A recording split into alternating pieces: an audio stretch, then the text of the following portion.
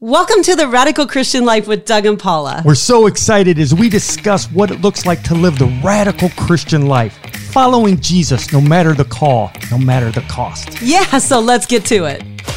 Well, greetings, listeners. We're so glad that you're joining us, and we're hoping you're having a great day, and we're actually hoping even more it's better after listening to this podcast. And we're going to continue our series on drawing lines. Last week we talked about God. It always starts with God. It always does. Yeah, we're going to draw a line on his personal relationship we have with God through Jesus Christ and the power of the Holy Spirit. One God and blessed in the Trinity, the Blessed Trinity. So this week, though, we're going to turn our attention to another place we want to draw the line because we need an anchor, Paula. Yeah. It is crazy, crazy, crazy out there. It is. Yeah. Everyone seems, not everyone, but there's a lot of people who are adrift in society. Yeah. And society is adrift. for sure, Yeah. for sure. But even in the church, right? Yeah. I mean, that's what we're seeing. Yeah. So many things are happening in the church. Methodist churches are leaving their denomination because of the false views of marriage that some of them have purported. The Anglican churches in the global South are breaking away. What is the anchor that we need to hold on to? Yeah, well, let's hold off to the answer. I want to hold off because I want to go down a little bit of a rabbit trail. Yeah. Not to exaggerate, but we're in a serious battle. I mean, society and Western society, Western civilization is in a serious battle. We're watching it crumble before our eyes. Yeah. And everyone's talking about the battle. I mean, this is not like just a little Christian intramural debate. This is a worldwide debate of what's going on in society and Western values and morals that have been held for thousands of years are being thrown out and being turned upside down. And this is really coming to a head in the trans movement. Yeah, I want to jump in on that a little bit, though, because we just got back from a trip. We were overseas. Yeah. We visited the continent of Africa and also Europe. Very different things. And people are feeling this about the U.S. Yeah. If we think they aren't, we were the steady ones for a long time. Yeah. It's funny. Africa's looking at like what's going on. And like some of the Europeans are like, well, why aren't you catching up to us? I mean, that's kind of how I feel. When we were walking down some of the North African cities that we were in, and they're not worrying about some of the issues where I didn't see the issues aren't there that are here. Right. But in Europe, they've actually progressed in some of the areas we're still debating. Yes. And so they're Unfortunately. actually gluing themselves to the ground in climate protests. If you didn't see that part of the people who literally cemented their hands and then they were trying to remove them and the pain that they were being caused. Well, you glue yourself to the ground, you probably are going to have some pain getting off. Exactly. Yeah, anyway. And it really helps a lot, doesn't it? Yeah. But here in America, where I think we're really seeing it so intense now is in the trans debate. Yeah. Yes, for sure. Transitioning. I guess it means just trans. Transitioning, yes. Transitioning, from male to female and female to male. Yeah. And, the question, the big debate now is, can the biological males compete in women's sports, or can biological males use a woman's locker room? These are heated debates that it's never vice versa. Did you ever think about that? Yeah. Well, that's one of the things. Maybe it is, but you're not reading it. Yeah, you're not reading biological women who want to compete in men's sports. Yeah. Yeah, that's it's interesting. Yeah. Yeah. Oh, they're just so crazy. I mean, but this is in Congress. This is in president has talked about it. Vice president has talked about it. There was it Louisiana, I think it was, where the legislation voted to not allow gender affirming surgeries to minors. The governor vetoed it, and then the legislation overrode his veto. But here's what I'm a Twitter guy, and I never post on Twitter because I just don't want to cause controversy. I want to talk about Jesus more than my snarky comments on Twitter. But I like reading it because I like reading what people's opinion, and you do get information faster. And anyways, I'm not supporting Twitter. But actually, I saw a post where one of the congressperson in Louisiana who voted to ban gender affirming for minors, a professor from a university called him up and he recorded the message. It was so hate-filled. So, the language was so vile and just so... Of the professor. Yeah, the professor literally saying, I hope you... I'm going to dance when you die. You effing this. I mean, this is a professor. I mean, this is a guy who's supposed to have some knowledge and, education and wisdom, decorum. Yeah. And it just showed you how vile this debate has become. Yeah. And evil. It's a spiritual battle. Yeah. I mean, that it really is. If we don't think it's demonic, you have your head in the ground. Yeah. So we need an anchor. We need an anchor when we talk about it. Now, we came across the clip recently. You want to talk about that? Yeah. It really hit home the reality of the battle and why it's so intense and why it's just not going to go away. It isn't. We're going to play this for you. It's a clip by a woman named Helen Joyce on a podcast, very recent one. She is a journalist and author of the book Trans, When Ideology Meets Reality. Now, a little bit of a caveat disclaimer, we are not advocating for her. She's controversial, and in her interview with Jordan Peterson, that interview was actually banned on YouTube. We don't know about her spiritual life, and that is not our point. Our point is simply what she says in the clip and the reality of why drawing lines in some of these issues, in this particular one, it's the trans ideology. It's going to be so difficult, and why many Christians will be cowards. That they will be, and we pray we aren't. We pray we stand for righteousness, but we need to draw lines and we need to not compromise. So take a listen and see what she says here.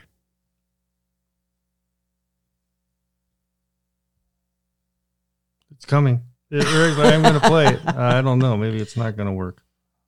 And because that's the people who've transitioned their own children. So those people are going to be like, the Japanese soldiers who were on Pacific Islands and didn't know the war was over. Right. They've got to fight forever. This is another reason why this is the worst social contagion that we'll ever have experienced. A lot of people have done the worst thing that you could do, which is to harm their children irrevocably because of it. Those people will have to believe that they did the right thing for the rest of their lives, for their own sanity and for their own self-respect. So they'll still be fighting.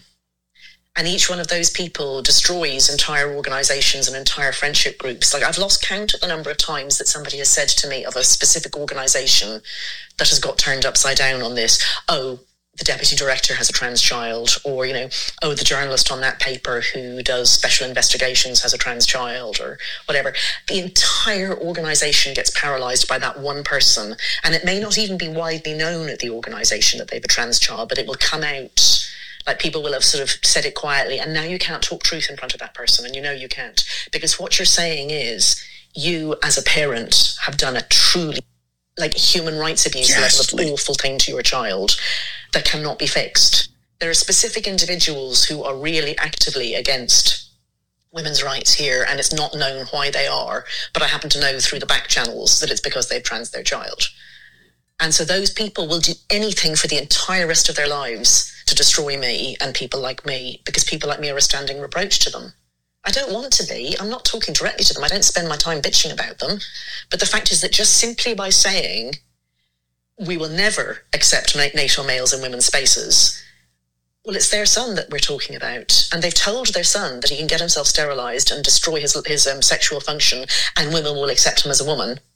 And if we don't, there's no way back for them and their child. They've sold their child a bill of goods that they can't deliver on. And I'm the one who has to be bullied to try to force me to deliver on it. So those people are going to be the people who will keep this bloody movement going, I'm sorry to say, because they've everything to lose. And it's a fight to the death as far as they're concerned. Yeah. So there you go. That is so insightful, because we don't think about it like that. I didn't think about it like that. Yeah. It's first I want to apologize. You can tell our high profile production here of we're trying to play it. And but it's the reality. Yeah. These people have lied to their children and they have to defend it now. Yeah. And you're starting to see you're starting to see these kids come out. Yeah. Speak out, I guess I should say, from this. They're now adults, many of them who had gone through the medical transitioning, and they're crying out against it. Yeah, the detransitioning movement is very vocal out there too, and saying that they shouldn't be doing these surgeries. And that's the thing, and that's where we do draw the line. Okay, let's go down that road for a second. This isn't the point of our podcast, but okay, it's one thing if you're dressing up in other sex clothes, women wearing men's clothes and men's wearing women's clothes and calling yourself a girl, that's one. But when you're doing surgery, you're doing irreparable surgery and hormone blockers and those kind of things. Now you're going down a road that the society needs to stand up for. You can't go back from. Yeah, and protect children until, when they get to be adults. But we have an answer. We do. But I want to go back to that for a second, because we see this in the church too. When it's one thing to have an anchor, but it's another thing when it's your child or your family. And we see people literally compromise because it's the family issue. Right. Yeah. And that's just where Jesus, we talked about it in a few podcasts ago about Jesus' view of family. You have to stand for truth, even when it's hard and when it's in your family. And that woman, Joy, what's her name? Helen Joy, she raises a great point. These people have to fight to the death almost on this issue for their own sanity, because they know what they've done. Yeah. And so just realize how hard. Yeah, it is. So that isn't really the point that we wanted to make, but we want to bring this point out to show you the depth of the battle that we're in. Yes. And these people aren't going to go, oh, that's a good argument. Well, okay, we'll believe. No, they're going to keep coming after us and keep coming after us and keep coming after us, so that we have to agree with them. Mm-hmm. And so how are we going to respond? We need an anchor to hold on to, because society is going to come after us. Yeah. So what's that anchor, Paula? And we have the answer. It's the scriptures, the holy scriptures of God. Yeah. Well, wait a minute, Paula. A lot of gender affirming, gay marriage affirming churches and stuff, they say they believe the Bible. So, how can you say the Bible's the answer? Right. And they twist it to say what they wanted to say. Wonderful things. Wait a minute. Let's say it. Wonderful things in the Bible I see, things that are put there by you and by me. Yes. But I think this is the key difference. In fact, I know it's the key difference. It's literal hermeneutics. Yes. Like just letting the Bible speak for itself. Yes. Didn't we talk about that in a podcast not that long ago, right? About literal hermeneutics. Yep. So go back and listen to that podcast. I don't even know what the title is. So. Yeah, we're real helpful on that. Yeah. But it's so important how you read your Bible. Yes. This is the debate now. It's like, they make the Bible say anything you want. Yeah. Well, you had an interesting experience this week. Yeah. I just got back from our overseas trip, and being the good husband I am, and I ran away to a monastery for a few days. Yeah. I went to a monastery. Actually, that was a really good husband thing, to be honest. Yeah. Actually. Well, just spending some time praying and seeking God. That's a good thing for That's marriage. Funny. I just talked to a young man yesterday who is very heavy in ministry and does great ministry, travels a lot in ministry. And we were talking about the spiritual disciplines, and I said, and he agreed, he needs to get away. And he has 3 small kids and stuff. And I said, just remind your wife that what you're going to do is going to make you a better husband and a better father. If you don't disengage from the world and be with God at certain points, you're going to probably start compromising somewhere. But if you get away with the Lord, you'll actually be better. But anyway, so that's why I went away. Is that my justification for going? Okay. So husbands, you could do that for your wives too. Yes. Let her have time to be with the Lord. Yeah, it's both and. Yep. But I was reading as I was just sitting in the pew one day and just praying and preparing my heart. I was reading the Catholic Bible, the New American Bible that's approved by the U.S. bishops and the Catholic Church.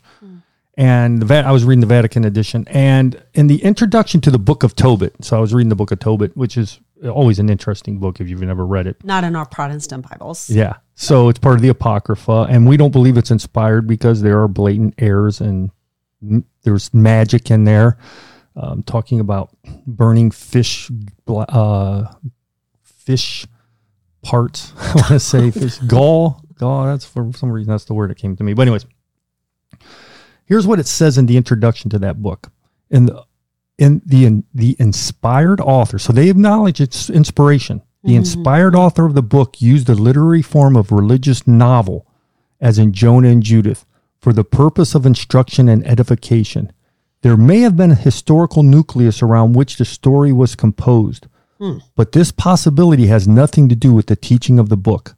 The seemingly historical data, names of kings, cities, etc., are used merely as vivid details to create interest and charm.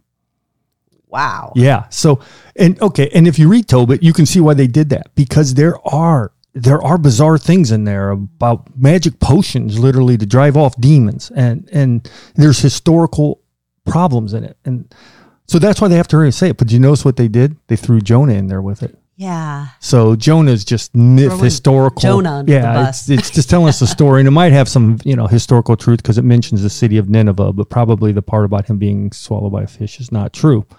So I guess when the Son of Man said that, just as the Son of Man will be 3 days and 3 nights in the belly, and in the earth, just like Jonah was 3 days and 3 nights in the belly, there so shall the Son of Man be in the earth. Jesus said that about himself, quoting Jonah. So we know what Jesus believed about the book of Jonah, but here they're saying that. And if that isn't interesting, why don't you read about also the Catholic Bible says about the book of Genesis, and this is the one where we really want to get to. Yeah. It says, how should modern readers interpret the creation flood story in Genesis 2 through 11? The stories are neither history nor myth. Quote, myth is an unsuitable term, for it has several different meanings and connotates untruth in popular English. History is equally misleading, for it suggests that the events actually took place. Can you believe that? Wow. Yeah, we don't even really need to read the rest of it. Wow. Yeah, the Holocaust never took place because you can't trust history. Yeah. They say that was my little thing there. Well, yeah, they say the best term is to call it creation flood story. In other words, just make something up because we're not sure what to do with it. But we know it's not history because it suggests that history says that events actually took place. Yeah. What in the world? Okay, that's why they have to have the church interpret the Bible. You can't understand it. You have to let the church interpret it. And that's why the Pope ex cathedra, when he wants to speak, he has as much authority, or even more than as the Bible, because we'll take his words literally and explain it, but we don't know what the Bible actually means, if it's history or if it's not, if it's true or if it's not. If it's a myth or it isn't. Yeah, that's just crazy wording. Yeah, that is. So now, but it's getting into evangelical circles, more and more conservative evangelical circles even. Yeah. In fact, at Wheaton College, there's a professor, brilliant Old Testament professor, and he's written books, but he takes Genesis, and it's the story of Genesis, the creation story, is really about showing theological ideas, and he parallels it with the tabernacle in heaven. Okay, so that's how, and I don't want to go all into that.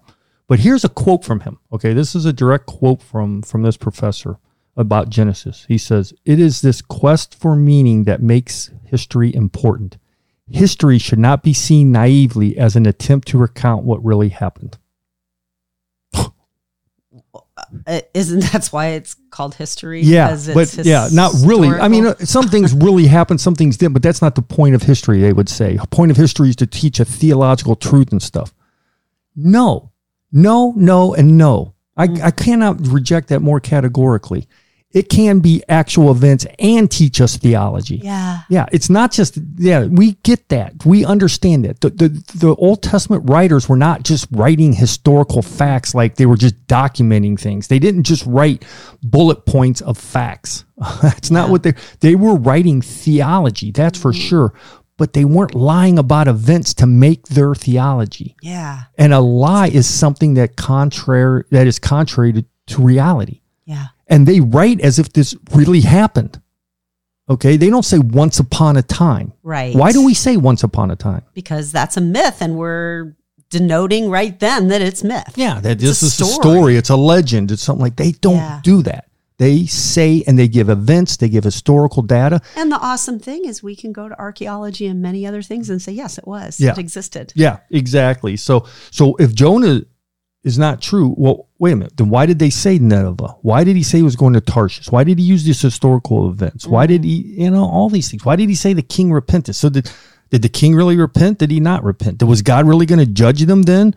Was there really a plant that grew up over Jonah? I mean, what part are we going to believe is true or not? If it's all myth, then why would we even refer to it as historical like Jesus did in the New Testament? Why would we put our lives on the line for it? Yeah. So anyways, I like what Vance Havner said. You want to read this? It's a great, if you don't know Vance Havner. Oh my goodness. He was an old saint, 1940s, 50s preacher. Try and find one of his old sermons online. It's just his quote. Preacher. Just find his quotes and they're worth it. Yeah.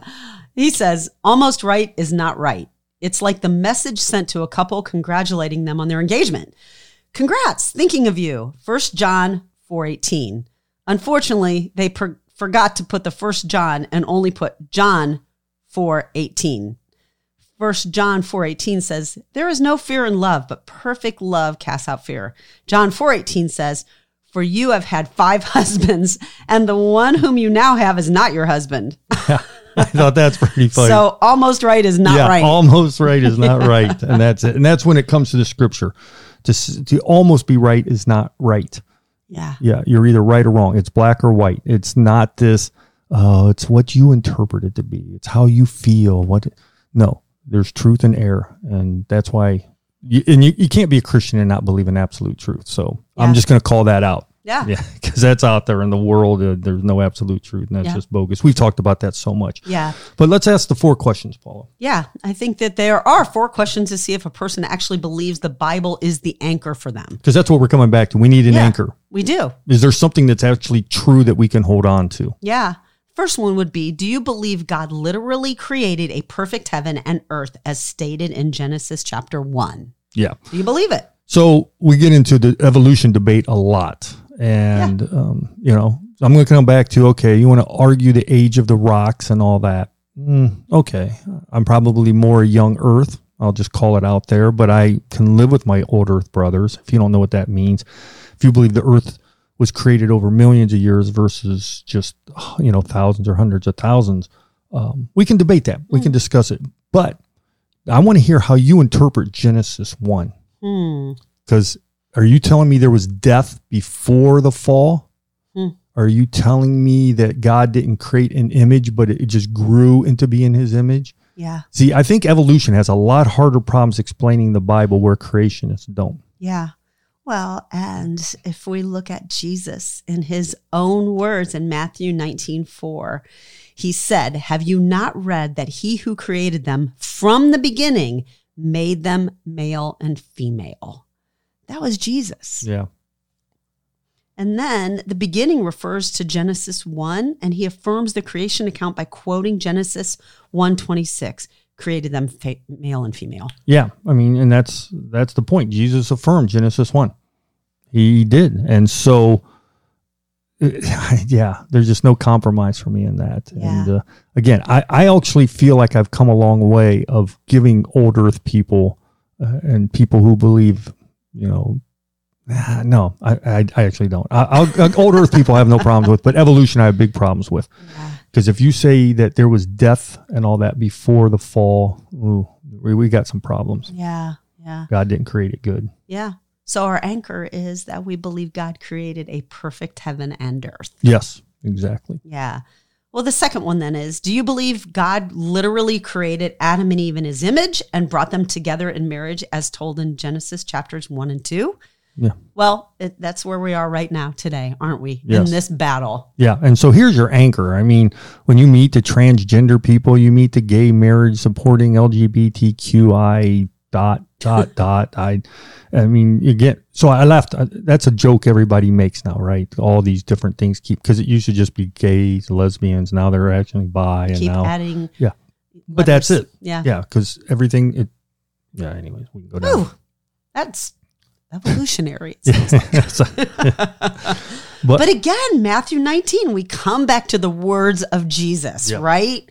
Matthew 19 has Jesus quoting Genesis 2:24. For this reason, a man shall leave his father and mother and be joined to his wife, and the two shall become one flesh.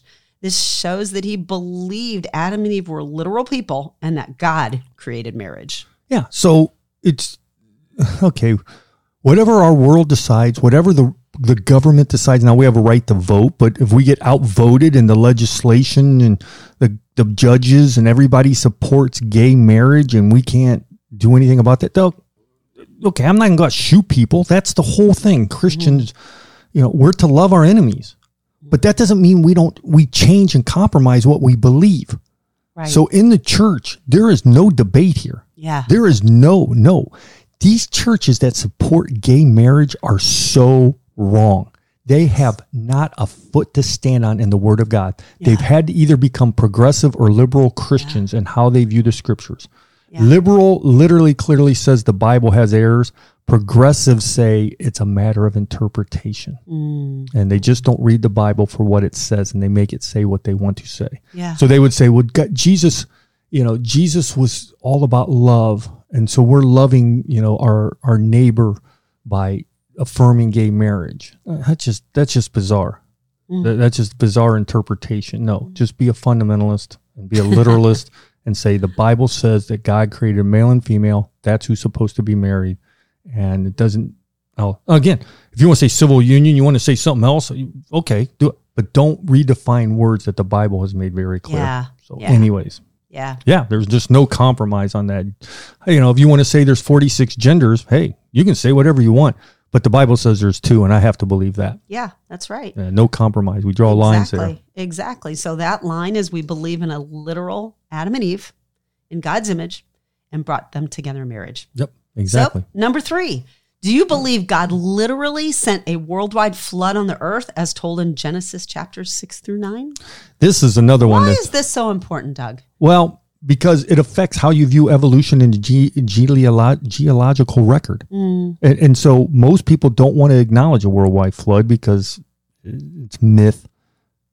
I was just reading I was reading the Catholic documents, and they were saying how they actually support the documentary hypothesis. Boy, they get a Wellhausian theory.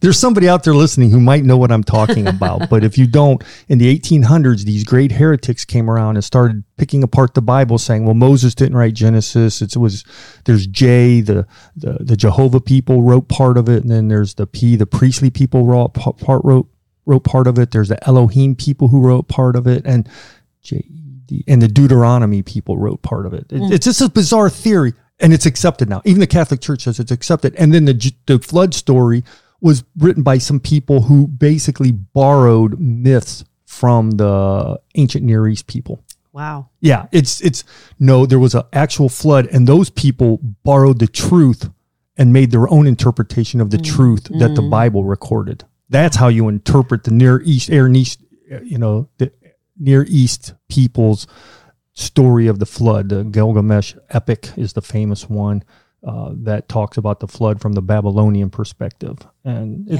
isn't it funny how we want to believe those myths, but we don't want to believe the Bible? Yeah, exactly. Pretty crazy. Yeah. Jesus affirmed the flood. I mean, you want to read Matthew 24? Yeah. For the coming of the Son of Man will be just like the days of Noah. For in those days before the flood, they were eating and drinking, marrying and giving in marriage until the day that Noah entered the ark. And they did not understand until the flood came and took them all away. So will be the coming of the Son of Man. Jesus gives no hint that's a myth. He parallels his coming, which is going to be actual, with an actual event that happened before. And he makes it sound very universal because his return is going to be universal and the flood was universal. So why does everybody try to deny the truth of it? Because they want to support evolution and they want to deny the historicity of Genesis 1-11. Because if the flood story is a myth, well, then obviously the creation story or the Tower of Babel and that. And that's the fourth one. Yeah. That's the fourth one. Do you believe God literally separated the people at the Tower of Babel in response to their rebellion? Now, what's fun about this one is there is no New Testament passage we can go to affirm the historicity of this. Jesus didn't talk about the Tower of Babel, the new one. So why would we put this one in there? Because again, if you take away part, and you want to say, well, that part was myth, then you've opened the door for the others to be myth and non-historical. But if this is true, we have an answer to why racism's out there, why nationalism's out there, why people groups hate each other, and why there's different languages. We have an answer. Evolution has no good answer because only only answer evolution can give is going to ultimately be racist because the superior beat the inferior. Yeah. And that's it. So, so we're dogmatic about these things. So if we meet, I'm probably more dogmatic vocally, but you're just as strong. You're just, why don't you talk about it? What do you do if you meet somebody who denies one of these things? Yeah. Well, that is difficult because we respond in love, as we've always said. But the point is, you can't call yourself a church and call yourself Christ followers if you don't follow the words of Christ. Like, you can't. Well, you can, but you really can't. Yeah. So these are really important areas that we feel that we need to draw the line on. Yeah. The creation account, the male and female. Again, we see the attack on that. Yeah. What the literal flood. Yeah. That defined our being, whether we want to admit it or not. And then the Tower of Babel. Those are 4 pretty significant things. Yeah, exactly. So we just trying to tell you those are just clear tests of what the anchor is. Okay, the anchor is the Word of God, and this is tests for the anchor. Yeah. People who don't believe this, well, then I don't trust them. I'm not saying you're not saved. Okay, let me be careful here. I'm not saying you're saved, but the right hand of fellowship is going to not probably be there because I don't want you coming into church messing up our people's minds and messing up the truth of what God's word says by your interpretations, by you picking and choosing what's historical and what's not. Yeah. So this is a place we draw the lines. Yeah. We do. We don't compromise. And just I want to jump in on there because you hit the main point. Our point isn't just to talk, it was to talk about those things. But the point is, it's about the truth of Scripture. Yeah. That's our line. Yeah. You need to understand, do you believe it or do you not? Yeah. So, and why this is so important, we meet young people all the time who've lost their faith. They grew up in an evangelical home. They grew up, going to church, reading the Bible, and now they've lost their faith. And most of the time it's because they went and they met these liberals, met these progressives who started picking the Bible apart and they didn't have an anchor to stand on. Now, we don't have time to go. A lot of that's in our academic institutions, by the way, Christian academic institutions. Yeah, who cracked the door. Oh, yeah. We're going to debate this, so then we crack the door open. I just read a thing by a guy from Northern Seminary. I'll call it out. Have you been to Northern Seminary? There are liberals there. They're not liberals. I want to be careful. They're progressives who are there, who put doubt in your mind about the literal readings of the Bible. And this guy's article was so dangerous, because he planted the word, he actually said it, that there's doubts about the truthfulness of these stories. And here's the reality. I want to end by this. I want to jump in there for a second, because I've been using this phrase a lot with people. One day, those people are going to have to stand before King Jesus and give an account. In the same way, I am going to have to stand before King Jesus and give an account for my words. And did I lead somebody astray? So these are actually really serious things that we need to be careful about. Yeah. So what we have to be careful about, if you're in our camp, you want to put it in camps. If you're in the people, if you're a more literal fundamentalist, and you're going to be called a fundamentalist and simplistic and all these things, pejorative. That terminology it used to be good. Yeah. Means you believe in the fundamentals of the faith. Yeah. But hold it as a badge of honor. That's what you believe. That's what Jesus believed. But realize if you're going to err by not being loving. You're going to be pharisaical and use your truth to just beat people up. That's where you have to be, and we have to be always cautious that we're not using this to beat people. Like, let's go after those trans people. No, we're going to truth, but we want to help you because, the thought of a person who doesn't know who their ultimate identity is and how God created them, we should have sympathy for that. Yes. I use the Bible to thump them. Now, and then if you're a liberal Christian or progressive, you have to be in the fear that you're going to stand before the Lord and you didn't literally hold on to the word of God that he gave to you. But why this is so important, I just want to end with this. The fame, and we've read this before, but in BuzzFeed article blew up all over the internet by Jessica Messner. She wrote an article that said, "Why I Miss Being a Born-Again Christian." And she says this, in the midst of her article, she says, "We evangelicals We evangelicals, with our infallible view of Scripture ripped from our hands, were left gasping for air." So we evangelicals, with our infallible view of Scripture ripped from our hands, were left gasping for air. If you crumble and toss out a literal reading of the Bible, then what does it mean to talk about Jesus literally dying for your sins?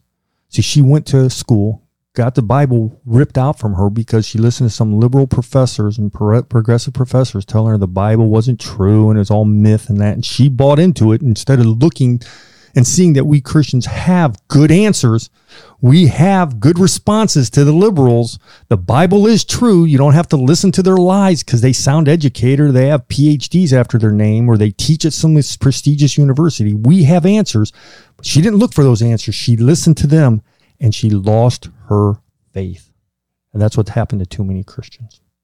So Jesus is our rock, but he's given us an anchor to hold on to, and it's called the Word of God. And that's where we draw the line. Thanks for listening to The Radical Christian Life with Doug and Paula. I think it's at this time we're supposed to do some pitch like hit the subscribe button or donate. But we just want to say, do what you want. We trust way more in the sovereignty of God than in the Christian industrial marketing complex. You just keep living radical for Jesus, and so will we. And let's watch how he blesses us all. We'll see you next time.